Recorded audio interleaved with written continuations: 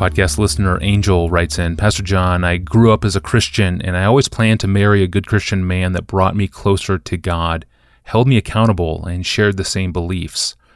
I'll skip all of the details on how I got to this point. I ended up marrying someone that claimed to be a Christian but who lives a lifestyle contrary to the one founded on Christian values. I'm at a loss. He doesn't want a divorce, and I don't want to live in sin.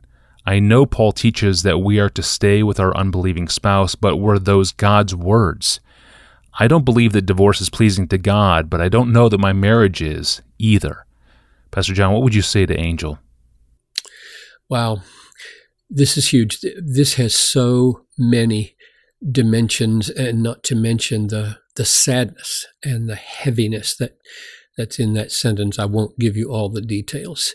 So, please, Angel, know that I've tasted enough trouble in marriage, and I've listened to enough people with trouble that I don't make light of anything you've said here. And everything I have to say, I say with a sense of gravity.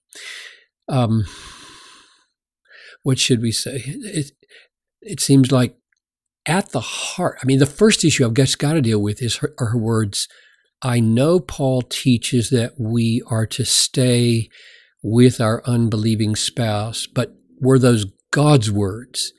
Now, I'm not sure what she's saying there, but I'm going to tackle a problem that she might be addressing, because in the passage of Scripture in 1 Corinthians 7, where Paul teaches on this, he says, not I, but the Lord in one case, and I, not the Lord, in another. So I wonder if Angel is wondering, is Paul just giving his opinion here, and these are not God's words? So let me read this and tackle that issue for just a few minutes. It says in 1 Corinthians 7:10, to the married I give this charge, not I, but the Lord. So not I, but the Lord. The wife should not separate from her husband, but if she does, she should remain unmarried or else be reconciled to her husband, and the husband should not divorce his wife. And then he says, to the rest, this is verse 12, to the rest I say, I, not the Lord, and that's what I'm wondering if she's asking about, that if any brother has a wife who is an unbeliever and she consents to live with him, he should not divorce her. And if any woman has a husband who is an unbeliever and he consents to live with her, she should not divorce him. That's what she's referring to. And she wonders, are those God's words or just Paul's words? And I'm going to give 4 reasons why I believe they are God's words and Paul's words. Number 1, Paul was recognized as one of the authoritative apostles of the risen Lord to speak on his behalf in Galatians 2. When they saw, Paul said, that I had been entrusted with the gospel to the uncircumcised, just as Peter had been entrusted with the gospel to the circumcised. For he who worked through Peter for his apostolic ministry to the circumcised worked also through me for mine to the Gentiles. Paul believed that he was, and others credited him as being, one of the authorized apostles to speak for the risen Christ. Number 2, at the end of this unit in 1 Corinthians 7, verse 40, I believe, Paul claims to have the Spirit of God in what he's teaching. He says, I think that I too have the Spirit of God. And he's saying that over the whole chapter. Number 3, in chapter 14, verse 37, Paul writes with the incredible claim of authority of the Lord when he says, if anyone thinks that he is a prophet or spiritual, he should acknowledge that the things I am writing to you are a command of the Lord. If anyone does not recognize, he is not recognized. So Paul has this enormous claim on the most practical issues to be speaking with the authority of Christ that even prophets should submit to. The last point on this is regarding I, not the Lord. Here's what he says. So verse 10, I, not the Lord, refers, I think, to the fact that in the one case, he has an actual explicit teaching from the historical Jesus as we have it in the Gospels. Whereas in the second case, when he's talking about marriage to an unbeliever, he doesn't have any explicit teaching from the historical Jesus in the Gospels. And so he's saying, I'm rendering my apostolic authoritative judgment on that. I don't have anything to quote from Jesus. So in Mark chapter 10, he has this: whoever divorces his wife and marries another commits adultery against her. And if she divorces her husband and marries another, she commits adultery. So Paul has a clear word. Evidently, he had access to this tradition that was recorded in the Gospel of Mark. But when it comes to, well, tell us whether that applies to being married to an unbeliever.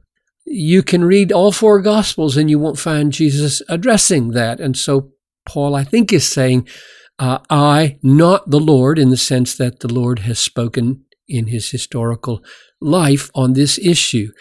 But he speaks, if any brother has a wife who is an unbeliever and she consents to live with him, he should not divorce her. If any woman has a husband who is an unbeliever and he consents to live with her, she should not divorce him.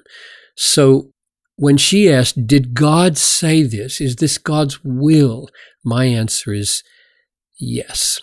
Now, here's the one other thing I think we need to deal with in her question. She writes, he doesn't want divorce. My husband doesn't want divorce. And I don't want to live in sin.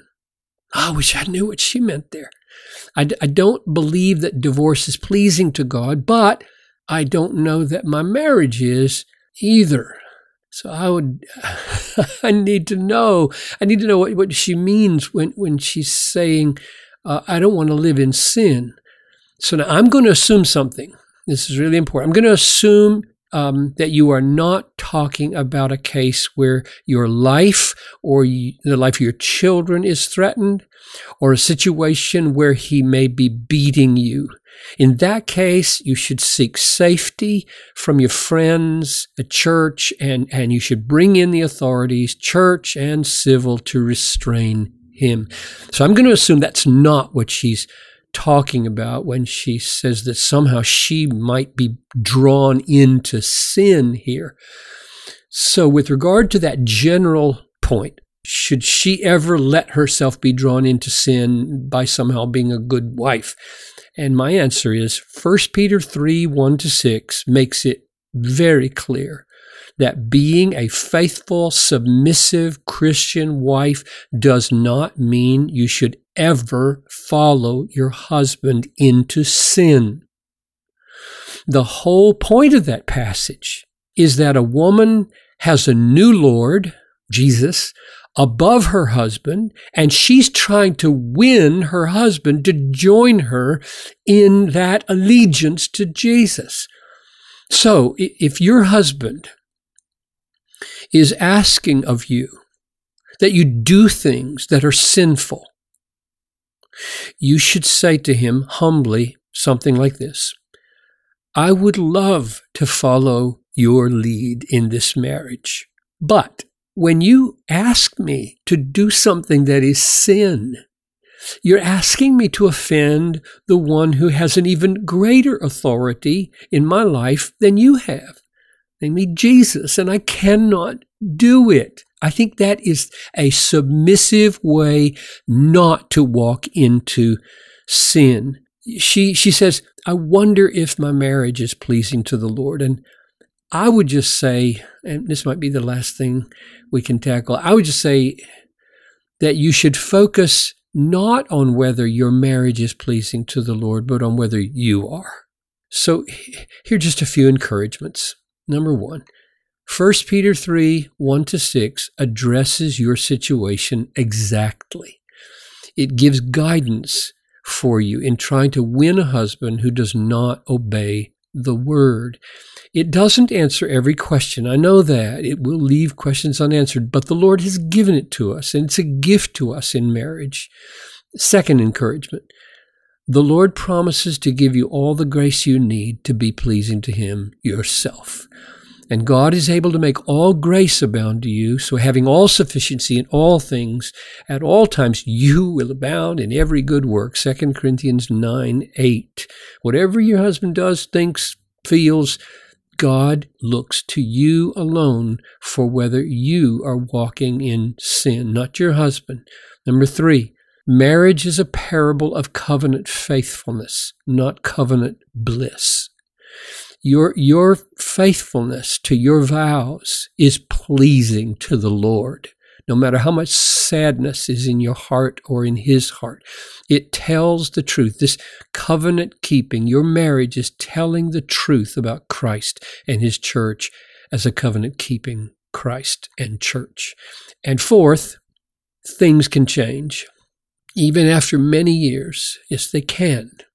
So now unto Him who is able to do far more abundantly than you ask or think, according to the power at work within us. So don't make your faithfulness depend on your husband's change, but do keep hoping and praying for it. Keep knocking on the door of heaven. And the last encouragement I would give is this: even if your marriage falls short of your hopes to the end, and which marriage doesn't, God will reward your faithfulness in the age to come 1,000-fold. Whatever good anyone does, Ephesians 6:8, whatever good anyone does, this he will receive back from the Lord. Your husband and your friends may have no idea how many sacrifices you have made in order to love your husband as well as you can, but God knows every single one of them. And He says, you will be repaid. All our trials are working for us in eternal weight of glory. Beautiful, Pastor John. That is wonderfully hope-filled counsel. Thank you. Well, what is love exactly? Pastor John recently answered that question in episode 650, and tomorrow he will explain why God's love is a radical, counterintuitive love that you'll never get from Hollywood. For everything related to this podcast, go to our online home at desiringgod.org/askpastorjohn. And there you can send us a question like this one today from Angel. I'm your host, Tony Reinke. I'll see you tomorrow.